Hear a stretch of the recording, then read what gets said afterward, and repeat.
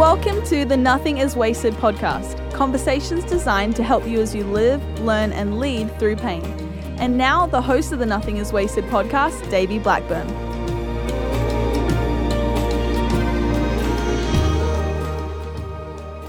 Hello and welcome to the Nothing is Wasted podcast. I'm your host, Davey Blackburn. Joining me, Emily Schiltz, my co-host, Emily. How Hello. are you? Good. Good. It's so good to see you. Good to see you as well. You've had a good couple of weeks, I'm guessing. Yep, everything's smooth.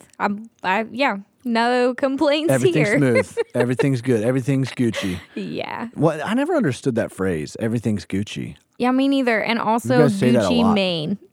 Right? Oh, Gucci Mane. Like people say that too, like, oh, that's Gucci Mane. That's Gucci Is that Mane. supposed to be like, oh, that's good, bro? man? Yeah. Or good, bro?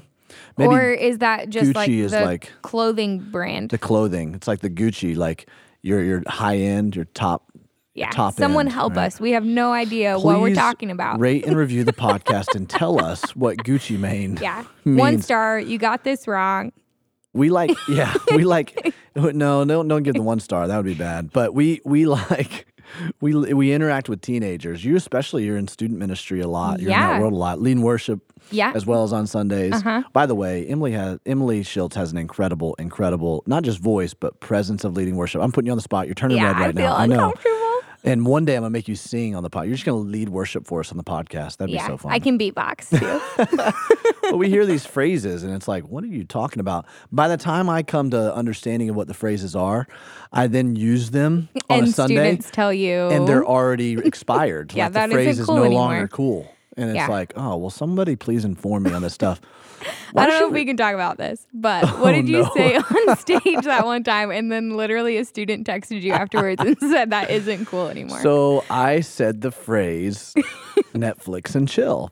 Oh, yeah. You remember that? Yeah, because this is a different story than I was thinking. Oh, you were thinking of a different story. Uh-huh. Oops. So we can tell this happens multiple I times. did not know what Netflix and chill meant. And so I literally thought it meant like watching Netflix and chilling. Which is absolutely not what it means. Not what it means. And No. you should not even go look it up Yeah, as to what don't it do means. that. It's just, but many of you know what it means. And so you can understand the humor of as I'm up there preaching and I use this phrase Really arbitrarily, casually, yeah. thinking that it's just meaning, hey, you're just Netflix and chilling.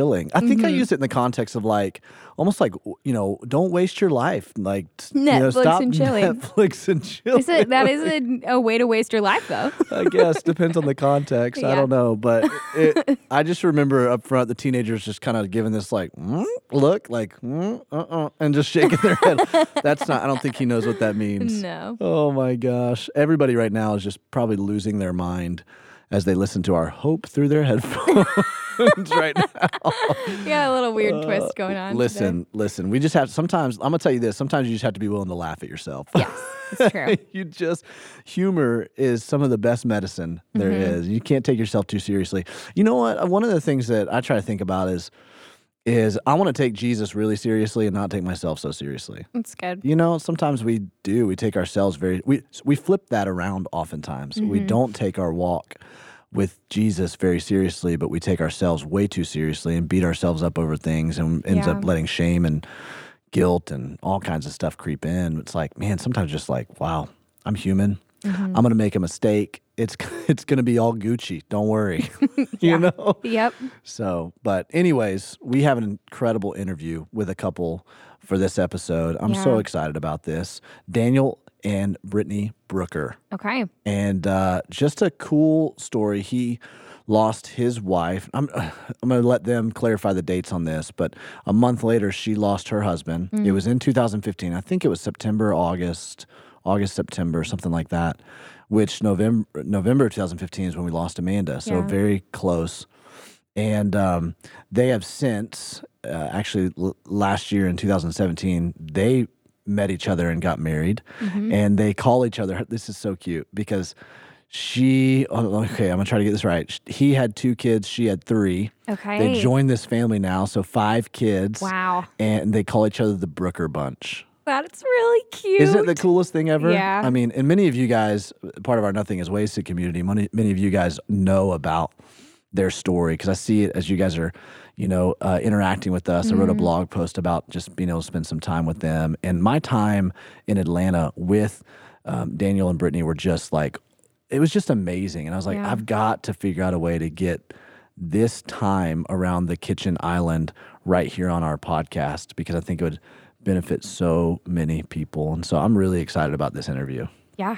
It's going to be awesome. Yeah, before we hop in, real quick, just want to ask you guys if you would take a little bit of time to rate and review this podcast. Yeah. One of the most encouraging ways that we've found that we're hearing from you is by your reviews. A lot of you are sharing your stories about how this has impacted your life, or how you've had an opportunity to share the gospel with someone else because of this podcast, like inadvertently almost, like, hey, listen to this because it's going to help you in your pain, but also I get to share the gospel with this person. So those stories are really encouraging to us, gives us more momentum and more drive as we continue to record these podcasts. But also what that does is it allows other people to get their hands on this podcast as well. So if you could take just a couple seconds, we would love it, so that this ministry can get spread further. If you rate and review the podcast, share your story, and you can do that on whatever podcast medium you're listening to this on. Yeah. So you could put like 5 stars and say, this podcast is on fleek. Yo. We're still talking about words that was the phrase. We don't know. I think maybe that was the phrase where I was like, people have said that before. I dropped on fleek on stage, and I think someone was like, yo, that's not cool anymore. Fire, that's what it was. It was something flame. And then they texted you and they said, flame is lame. Flame is lame, dude. That's what it was. I was like, oh, it's flame or fire. I don't remember. Yeah, and literally the text was, flame is lame. Point of it is, don't try to be young when you're old like me, I guess. Yeah. Oh, okay. Let's just stop while we're ahead, or while we're slightly behind. Yep. Let's jump into this interview because it's an awesome one.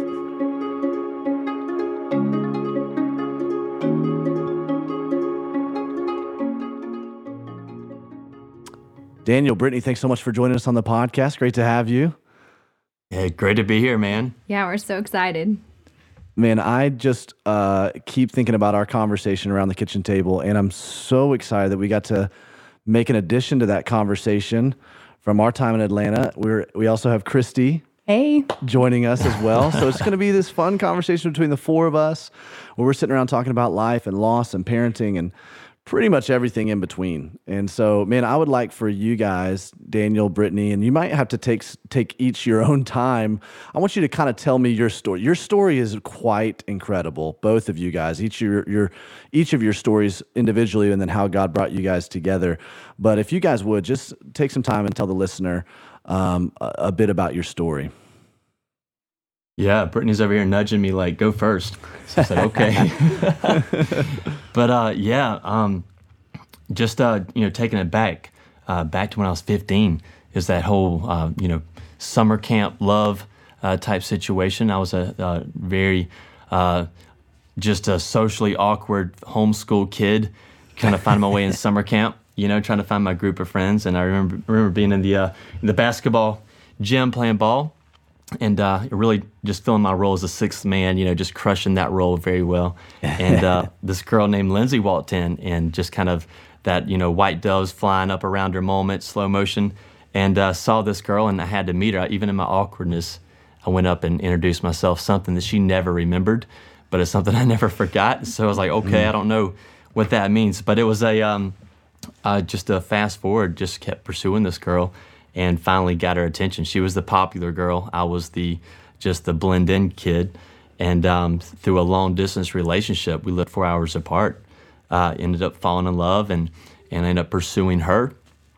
And so that looked like a long process, about 9 years between meeting her and actually marrying her, spoiler alert. And so it got to the point where we're going to get married. And just the turning point was at 19, she was diagnosed with cancer, and out of nowhere, healthy girl, no previous things going on. And so through that, it actually brought us closer together. We were kind of on the rocks, these teenage love stories. You kind of just don't know what you're doing. You just want your way. And cancer actually helped us figure out what was up and down, and where we stood in our faith with God. So that looked like us kind of trusting God through a really difficult situation. Cancer showed up twice, 19 and 21 for her. So during those times, we learned a lot about each other and about our relationship with the Lord. And fast forward, chemo, and then after chemo, we got married and kind of moved forward in our relationship, thinking, hey, the worst is behind us, all is good. And so through that, really felt a call to adoption because through the cancer, Lindsay had to have a hysterectomy. And so we dealt with a lot of, whys and what is this all about when we desire to have a family together, and then realize, wait, that may look different than what we imagined. And so through that, just realized that adoption was the journey that we were called to, and we pursued that, and adopted 2 incredible kids through that process, a little boy named Ethan and a little girl named Aubrey. And so we've kind of felt like, hey, that dream we had of a family is back. Hey, here we go. We've got the 2 kids that we had prayed for, and everything is going to be fine, and kind of moved through that process of raising children and figuring out how to be a parent, and through that, even after 5 years of being cancer-free, it showed back up, and so we started dealing with what cancer looks like in a family setting instead of a dating setting, with kids involved, and trying to figure out what that even looks like, and so we just kind of scrambled. Just started saying, all right, God, what's this all about, and what's your plan for this, and how do we respond? And so we did. We started just fighting with everything we had, and that journey was a long process over maybe a 2-year period of time. And so through that 2 years, it meant her moving back to her hometown, which is 4 hours from where we were, taking the kids with her, me trying to keep a job, and taking care of her through providing, insurance and all those things that are real life behind the scenes things you have to do. And so 8 months of being separated, just together on the weekends, and her progressively getting worse.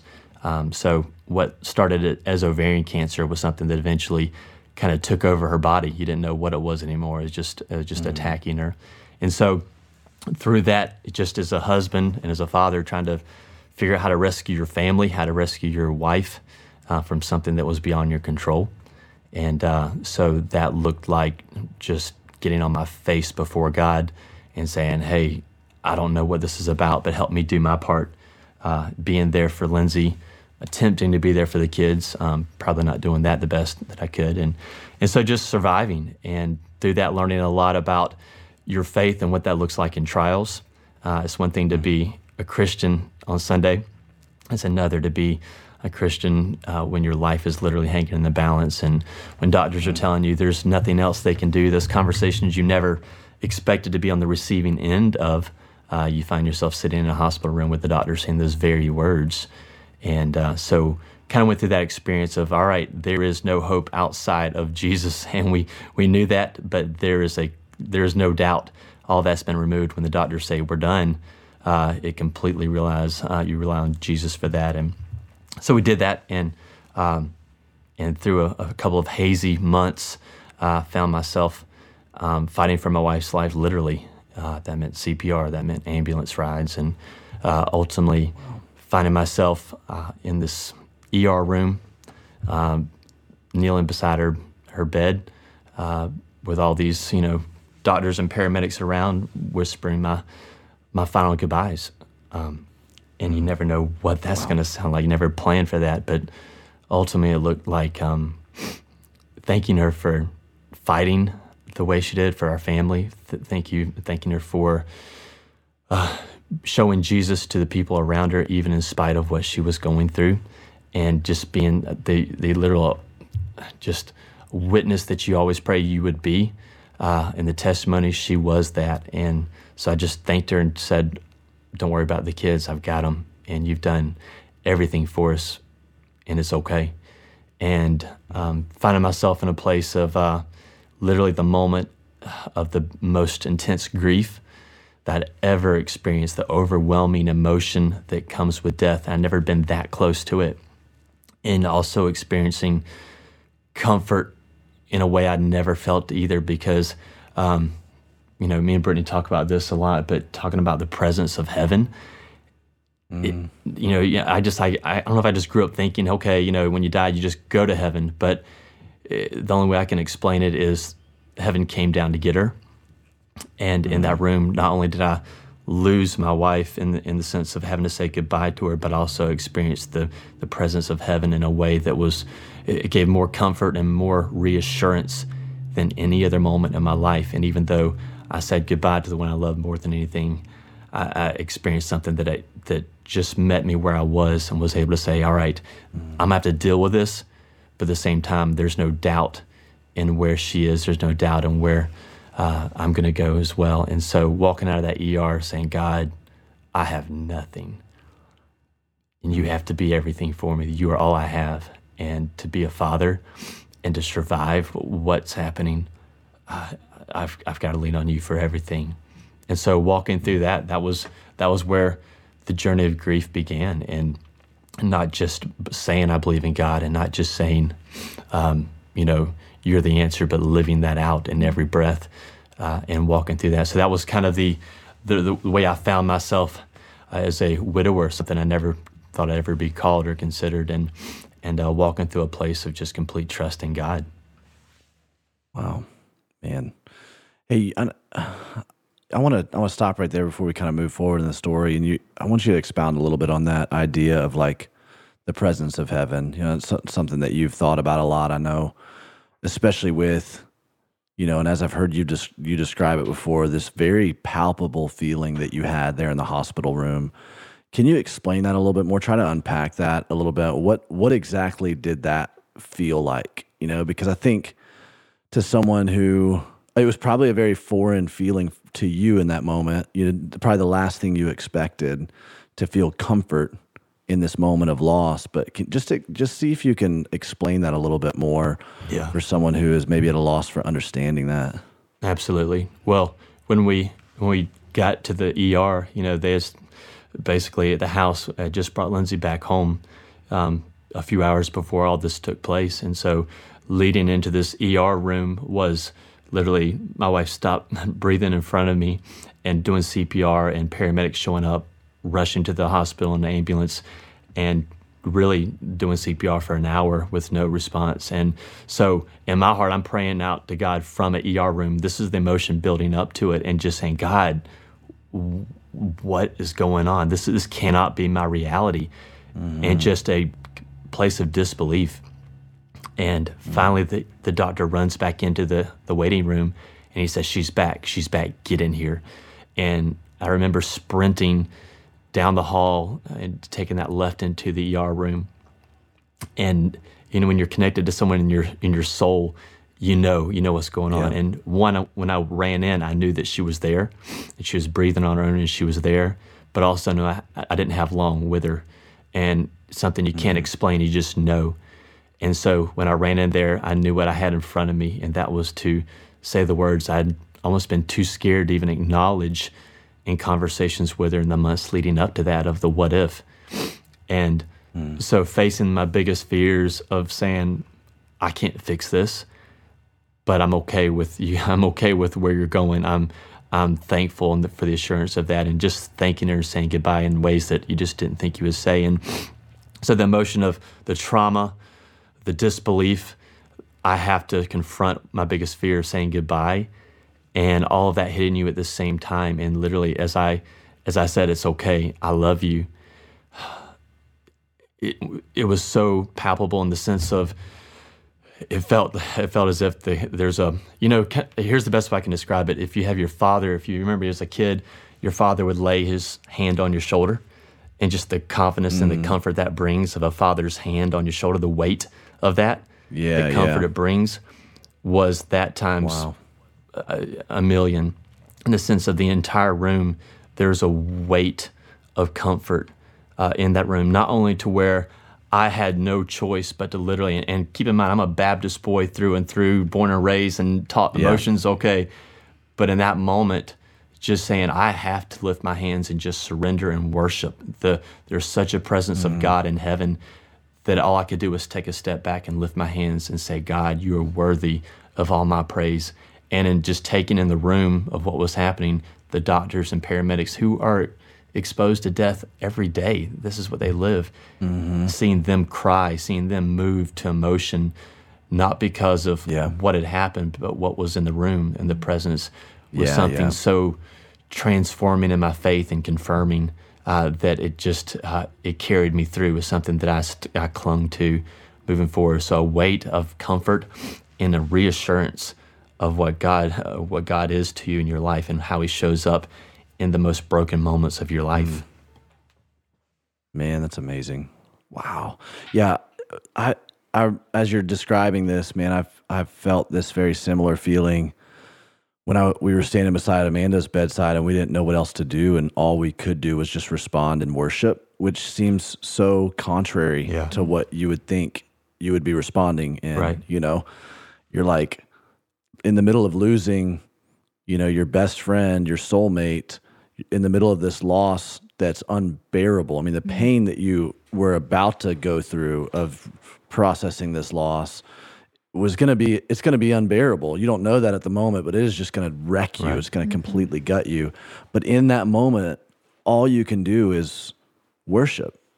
You feel this complete out of control, but this complete assurance that someone else much bigger than you is in control of this whole thing. Absolutely. And I remember looking at someone in our hospital room and just said, "Hey, will you just start singing for us? Just lead us in worship." And it just seemed like the only appropriate response. And so I kind of liken it to those moments that you're in church and you feel this, just like, man, all I can do is like, I can't express myself in any other way. The music is going, the worship, the atmosphere is incredible. Just like, wow, this something, I've got to express myself in worship. I've got to just give myself fully into this. And it's exactly the same kind of thing that you're feeling there. And it's amazing that the presence of God invokes that Absolutely. In us. Like, that's the only appropriate response. It's an incredible thing that even in the midst of the fire in the trial of death, it still causes this response to come up in us because of how awesome, literally awesome God is. Absolutely. And so, man, what a powerful thing. That's incredible. Okay, so you're there faced with losing your wife, Lindsay, and now stepping into being a single dad to these 2 adopted kids, right? And trying to survive. And you did for a while, but you didn't just survive. You started doing some ministry for other folks who had lost spouses, especially ministry to widowers. And it describe that a little bit. Why did you step into that? What was because a lot of people, they go into their own place, right? They kind of start looking internally. They start focusing on their own pain. They start focusing on what's going on in their life. And yet you had this other mission that kind of rose up inside of you. What was the decision-making process of that? Why did you step into that? Yeah, a great question. To be honest with you, it came out of a frustration because, when you go through loss, here comes everybody trying to make it better or just to comfort you. And so that's what everyone did. I mean, I was overwhelmed at the outpouring of love from my community, from the people that were close, that knew Lindsay, loved us as a family. And through that was so much comfort and so much reassurance that, it makes you feel good that, the person you loved made an impact on people's lives or touched lives in a way, and they're responding, in a way to say, hey, we love her too, we love y'all too. And so that was so comforting. But one of the things that were just frustrating to me was that not one single guy who had walked through grief stepped up and said, and unless they were like 80 years old or more, and they had like 50, 60 years with their wife and, like that kind of thing. Yeah.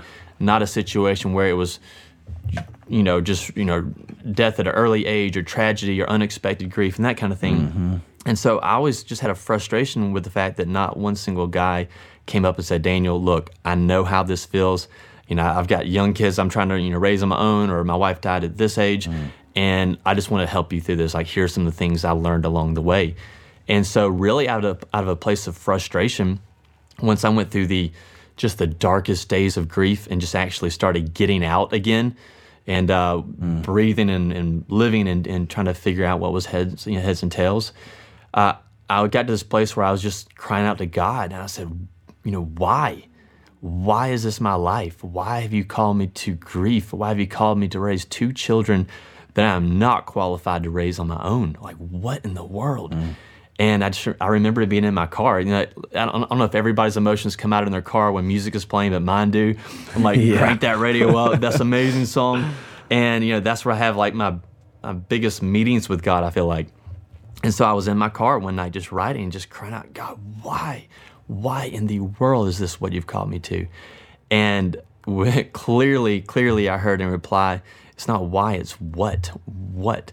And so I said, well, God, what do you want from me? What is this? What do I do with this? And the answer was, help others comfort others the way I've comforted you.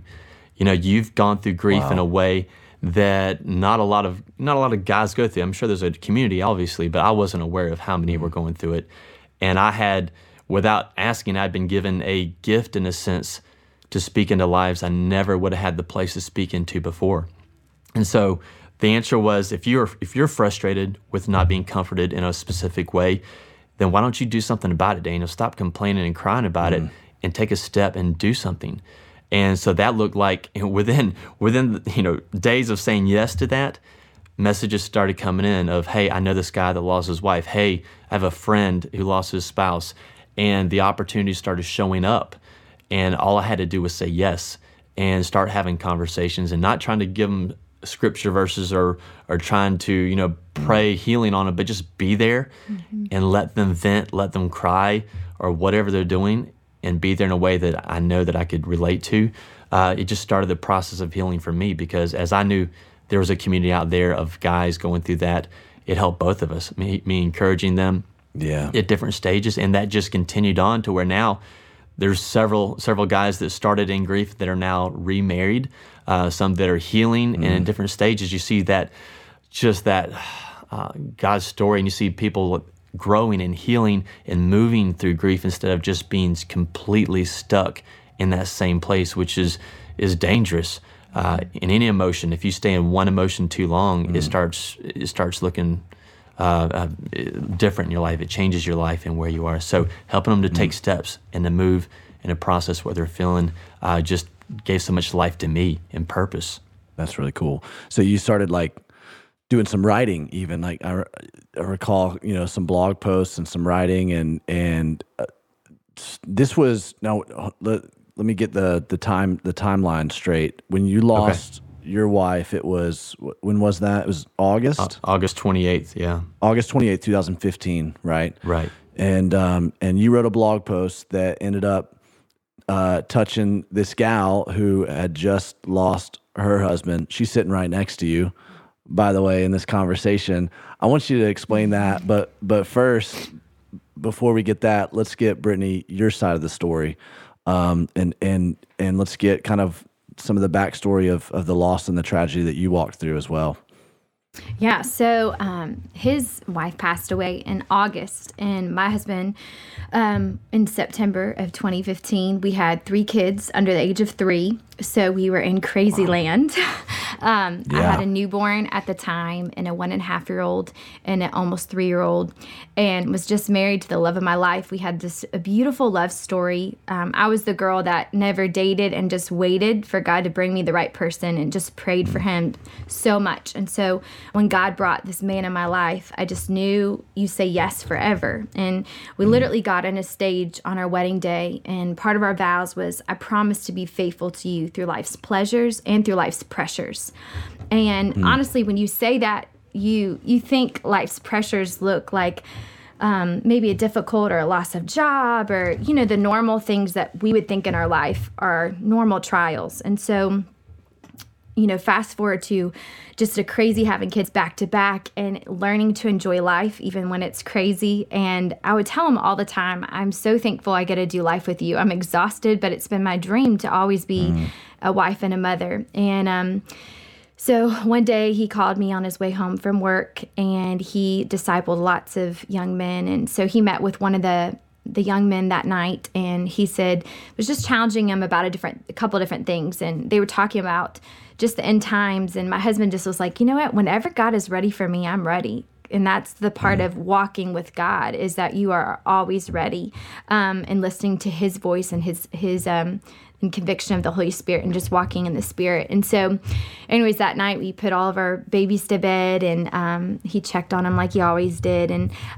we talked about a lot of things that night. And, a crazy thing about marriage, and all of us get that, is a lot of marriage is being faithful in the mundane, because not every day are these huge, crazy, God, amazing conversations. And that night was one of those conversations that I went to bed thinking I will never forget, talking about eternity with him and marriage. And we were talking about the gift of the gospel and how we don't deserve life, but God has given it to us freely. And so I went to bed that night, and he prayed with me like he always did. And the next morning, as you can imagine, we didn't sleep much because he had so many babies.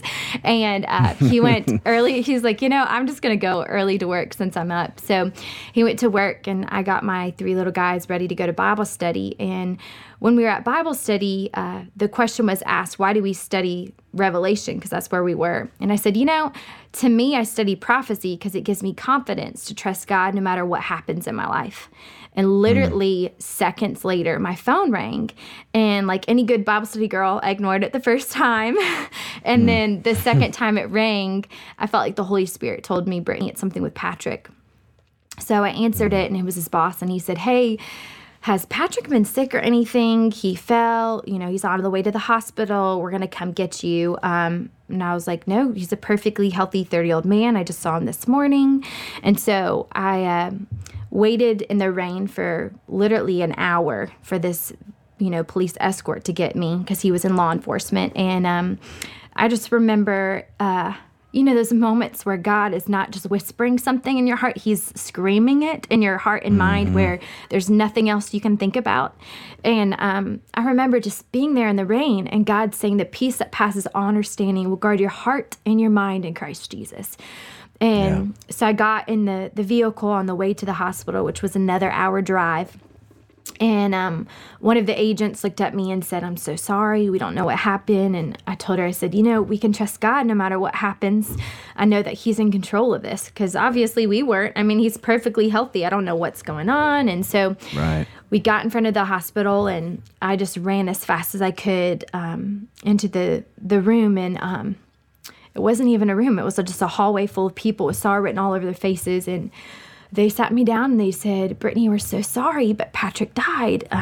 His heart just stopped beating, and there's no explanation, and there's nothing we can figure out that could happen.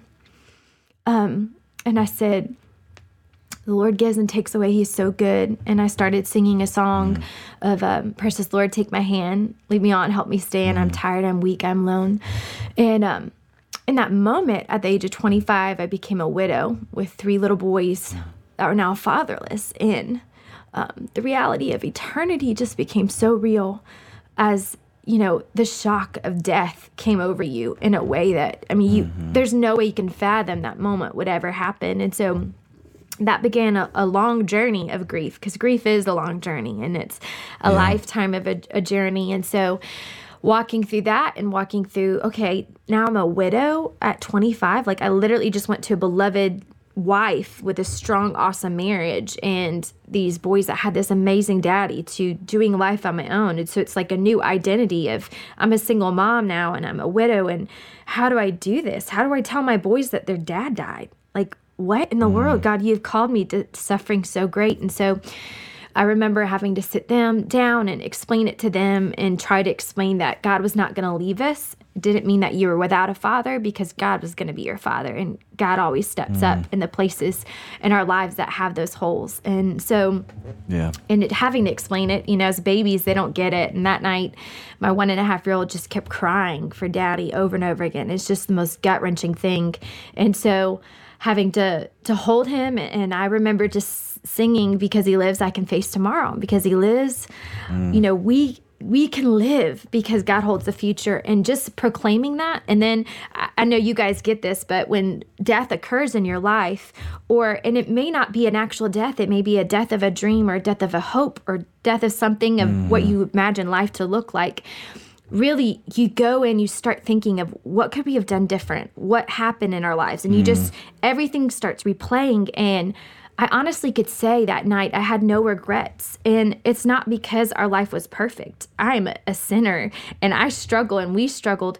But God was so gracious that every time there was sin, he would convict us and bring us back in right relationship with him and with each other. And so when he died, there was no regrets. There was of just, God, you were gracious. The last thing I said to my husband was, you look so handsome in that suit. I hope you have a wonderful day. I love you. Like, that's Jesus. Yeah. And so when you walk through that, you just realize the sovereignty of God, even in the little things of how gracious he was, that happened at that moment. And so that really began my journey to where we are now. Yeah. Wow. There's two different nuances with each of your stories. And before we jump into how God brought the two of you together, spoiler alert, I want to dive into it because, Brittany, you experienced sudden loss. Yes. Like one moment your life is one way, the next moment it's completely turned upside down. And death has a way of doing that no matter what. It doesn't matter how long the process is, once that actual the feat of death actually happens, it turns your life upside down. So I know, Daniel, you experienced that too, but yours was kind of over a drawn out process. Right. I'm sure you guys have talked about the difference between wrestling and processing through those different emotions together because of how different those and yet similar your losses are. Talk to me a little bit about that. What have you guys? How have you guys discussed and processed through that? Yeah, I'd say one of the things, and I'm just being real. This is just like a real emotion, but I tell him all the time. This is the transparent podcast. Exactly. I tell him all the time how jealous I am of him in that he had those moments with Lindsay to serve her and pray over her and love her so well. And I would have given anything to hold my husband's hand in the hospital and pray over him and have those moments where you could say, I love you, and take, a tape of him for my kids, a video, or have him write a note. We have nothing for my kids. You don't expect to die at 30, all those things that I feel like are a privilege, even though it's hard and gut-wrenching to watch someone you love die. But I always just tell him like what a gift that was too, because it is a blessing to be able to love your person really well. And it's not that I didn't love my husband well, but in those moments of death, I think I've dealt with a lot of guilt because I wasn't there when he died. I wasn't there holding his hand. He was by himself. And so you go in your mind and you think, if I was there, he wouldn't have died alone. Or if I was there, would I have known something was going on? And so you just have to trust the sovereignty of God with that and know, God, you were gracious and there was a reason why I wasn't there. And it happened when he was at work instead of in my home where my kids would have all been there to watch it. And then you would have dealt with the guilt of, I couldn't have done anything. It was God's timing. And so that's for my side of just the shocking and the different way of processing. Mine, I was like waking up the next day like, are you kidding me? There's no way. Like in the middle of the night, I woke up like trying to find my husband and think, oh my word, I'll never have a little girl with blue eyes like him. Like it was just like the shock of it was just overwhelming. Yeah. Yeah, and just going off of what you're saying, Brittany, we actually have a family friend who his wife passed from cancer. And she was able to make videos for her kids and for him. And he was telling me this, and all of a sudden I'm getting really emotional and just like feeling for Weston. Like if I were to pass and Natalie didn't even have like that last video, for me, that would be devastating. And I was even talking to Davey like, hey, like, can we make something of, Amanda, videos that she did have while he was here and like letters or, different journal things that she had and pictures. But I also was thinking too, like even with that, this friend, it was just still like the hardest thing for him. So either way, it was just like, okay, like, she still left journals. She still left little pieces, and I'm sure with him, he still left little pieces. But that was even just a gut-wrenching thing too, to know Weston didn't get a goodbye and Davey didn't get a goodbye, Yes, which I think is the basis of it, Yeah. Yeah, absolutely. It's What about you, Daniel? What? It was the honor and privilege of my life to show my love in that way, to say, I look back and there was not one thing I regretted. Like I gave my everything, and And not only in that, I gave more Yeah. than what I even had, because God gives you strength in those moments.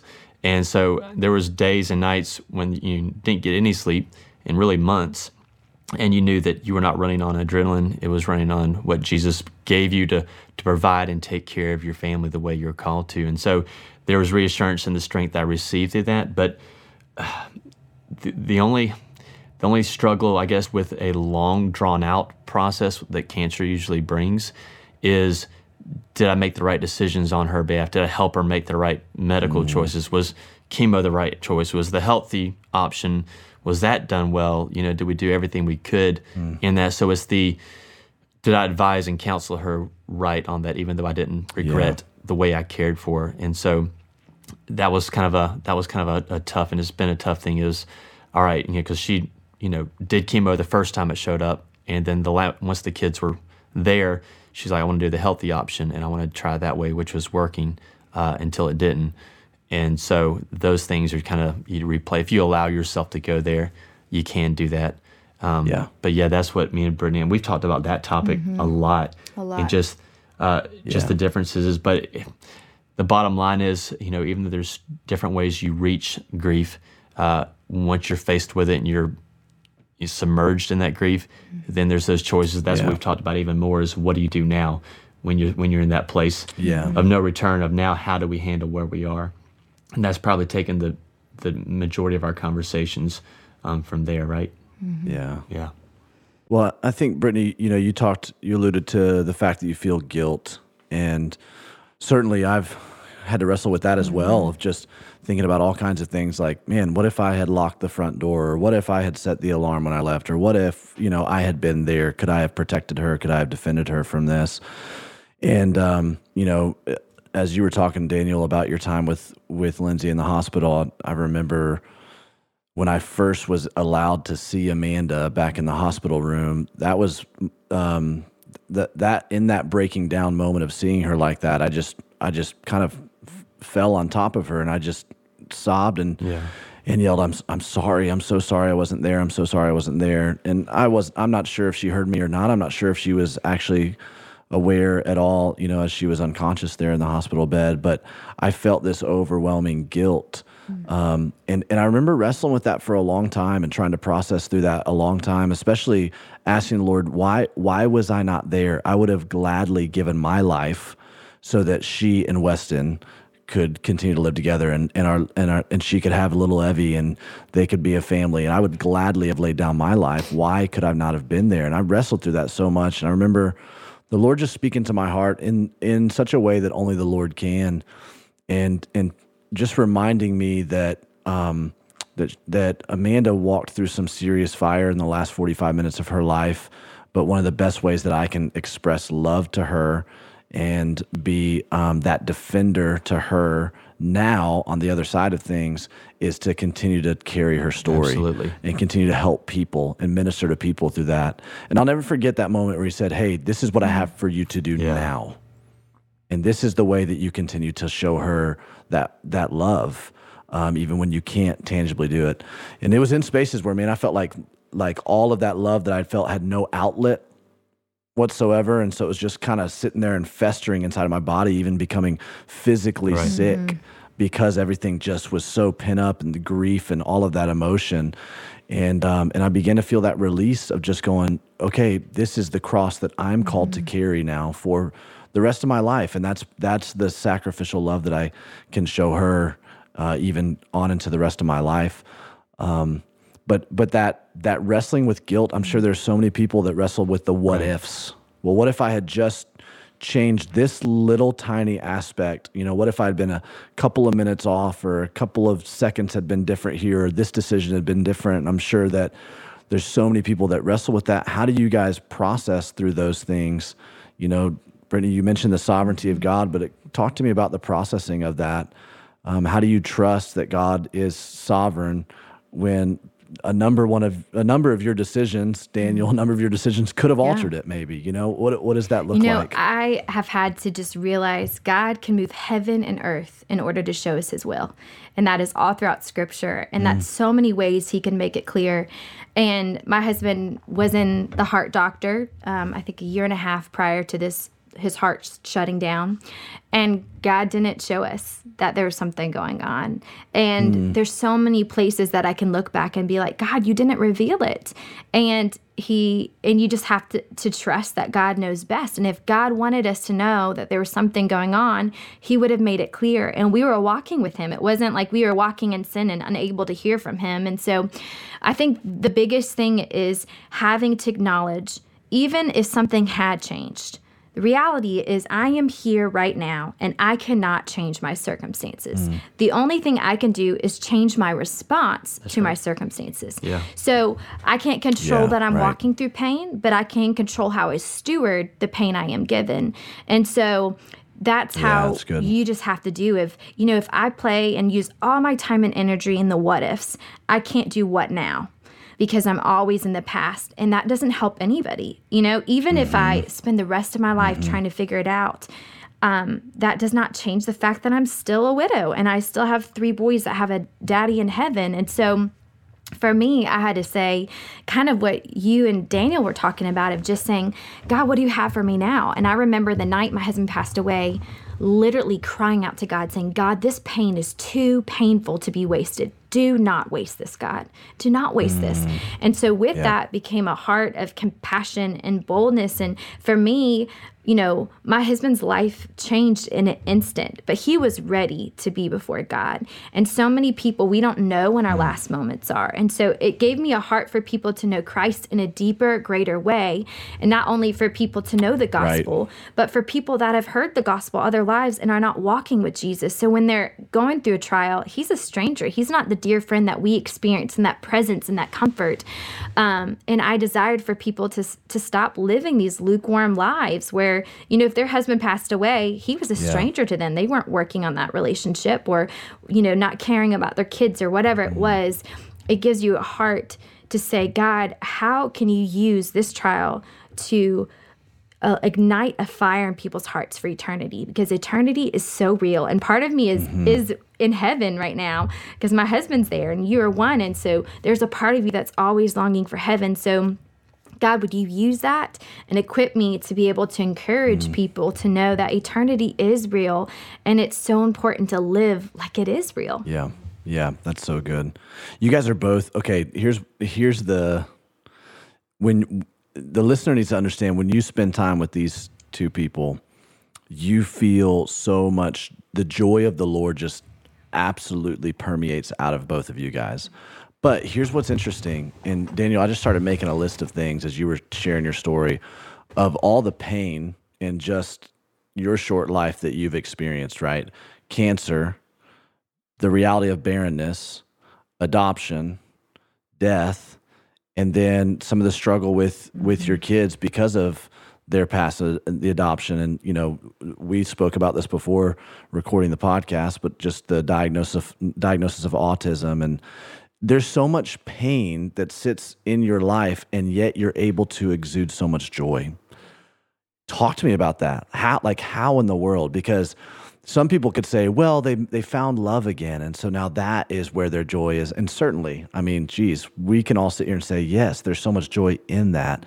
But you guys were walking in joy in the midst of your fire, not because you found each other. Before you found each other, when you were in the deepest, darkest depths of despair, you were still walking in joy.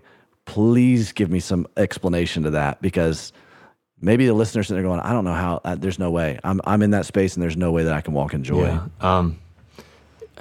Man, the best way I can sum it up is, there's this phrase that you hear a lot, the best is yet to come. And if you tell that to someone who's in a hard place, losing someone they love, whether it's losing the relationship or losing them to death, there's almost an insult, it feels like, in that comment of the best is yet to come. Like, no, that was my best. Mm-hmm. That's what I hinge all my joy on. Like, you just really insulted me there. And so when I heard that phrase after Lindsay died, even though I'd experienced heaven in a way I'd never experienced it before, sometimes if you're not careful, your view kind of gets skewed again. And so I'd gone from my view being to heaven to back to the earth, back, looking in front of me. What's ahead? What's my future look like? And I really struggled with that concept of, what do you mean? What's better than Lindsay? What's better than the life we had?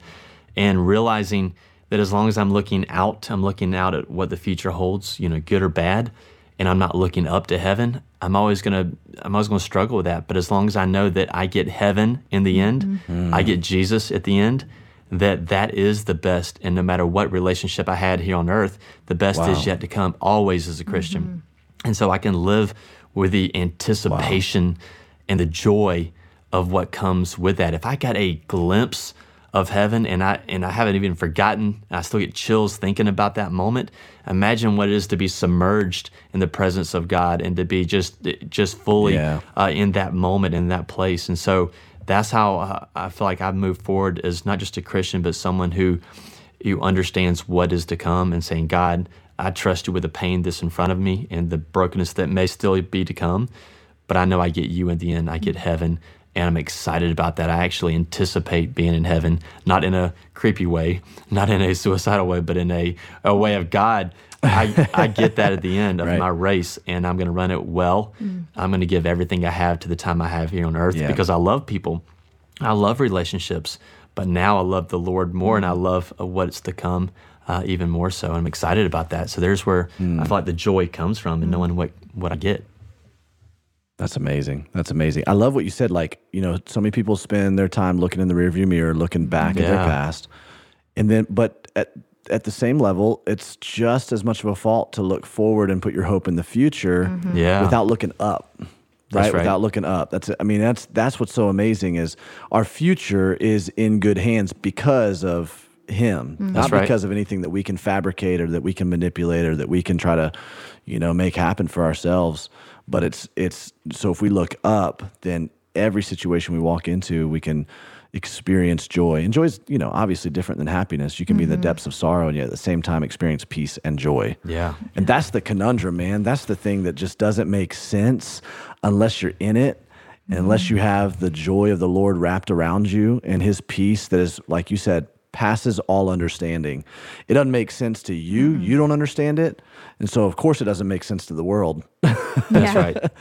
They're going, what? I don't understand how you can walk through this and still have so much joy and have this big, massive. If you ever see Daniel Brooker, you're going to see a massive smile on his face. It doesn't make any sense at all. It doesn't make any sense at all to the world. But it's the peace that passes all understanding. We can walk in joy, walk in triumph, even in the midst of our trial. And that's just an incredible thing. So here's the deal. We're out of time for this episode. I knew it was going to happen. And we're going to have to pick back up for part 2 of this particular interview, where we're going to talk about how you two met each other, how the Lord began to bring some other joy back into your life in such an incredible story. You're not going to want to miss this. The way that God wove their stories together is just undeniably the sovereignty of God. And then we're going to talk about some other fun stuff, parenting, talking to our kids about loss. How do we just blend families? Oh man, we're about to get into it. So you're not going to want to miss the next episode of this. But as for now, in this episode, thanks so much for listening to the Nothing is Wasted podcast. Kristi and I are signing off. Until next time. What's your sign off? What's your famous sign off? Sign off. Why did you look at me like that? I'm like, I don't have a sign off. on the fly right there. So what am I supposed to say right there? Oh, we'll catch you guys next time.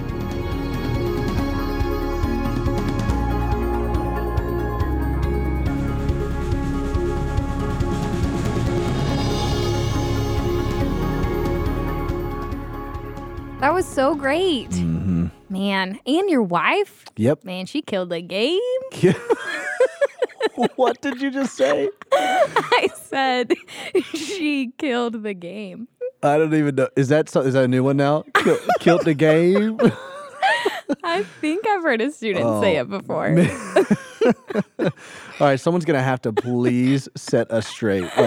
We need help. Please clarify all of these phrases for us because we are trying hard. We're really trying. We're trying to reach the younger generation. Trying to reach the younger generation with the Nothing is Wasted podcast, and I'm afraid that it's not going well. It's not going well. Well, if you've made it this long, that's right, and dealt with our antics, thank you for listening today and hanging out with us and just learning from other people's stories. I think there's something really special when we are open-handed enough to sit down and truly listen to someone else's story. So thanks for joining us. Thanks for continuing on this journey with us as we just continue to grow in our relationships with Jesus as we hear other people's stories.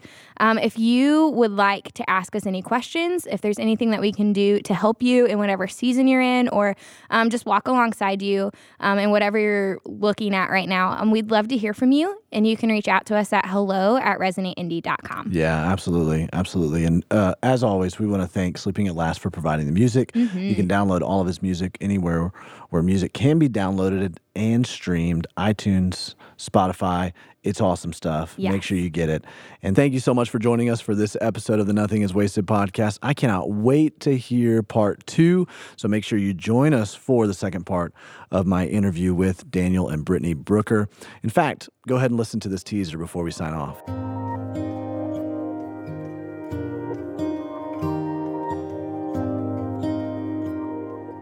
One of the things that we have been dealing with is kids grieve in a different timetable than adults. And a lot of times their hardest part of grief happens 18 months to 2 years after the event happens. This is according to a lot of counselors. And so I think the first thing we had to do is assess where our kids were. Yeah. And figure out where they are in grief. Are they processing about it? Are they talking about it?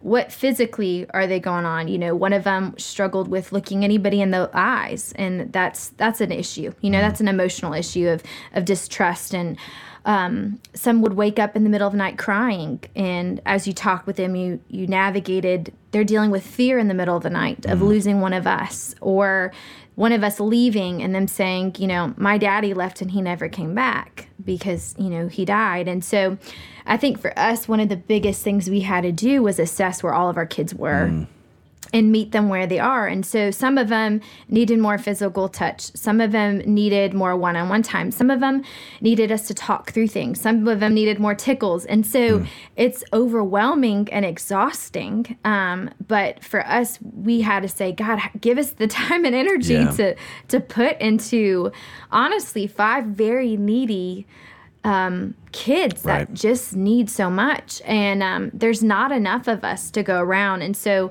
I think one of the things with assessing it, but also something I have to constantly say is, God, I'm not enough for them, but you are. And so praying that over them, that Jesus is enough for all that we're walking through, and turning them to, instead of look for us to fulfill all that, to turn to Jesus and lead them to Jesus. That's good. Wow. And so that means in the midst of fear, instead of leading them into fear, leading them into victory. Yeah. And so you're praying over them and praying that God gets the victory over all of this, and that we can trust Jesus even when we don't understand. And mommy can't promise that I'm always going to come back, but I can promise that God will always be with you and carry you through whatever's going to go on.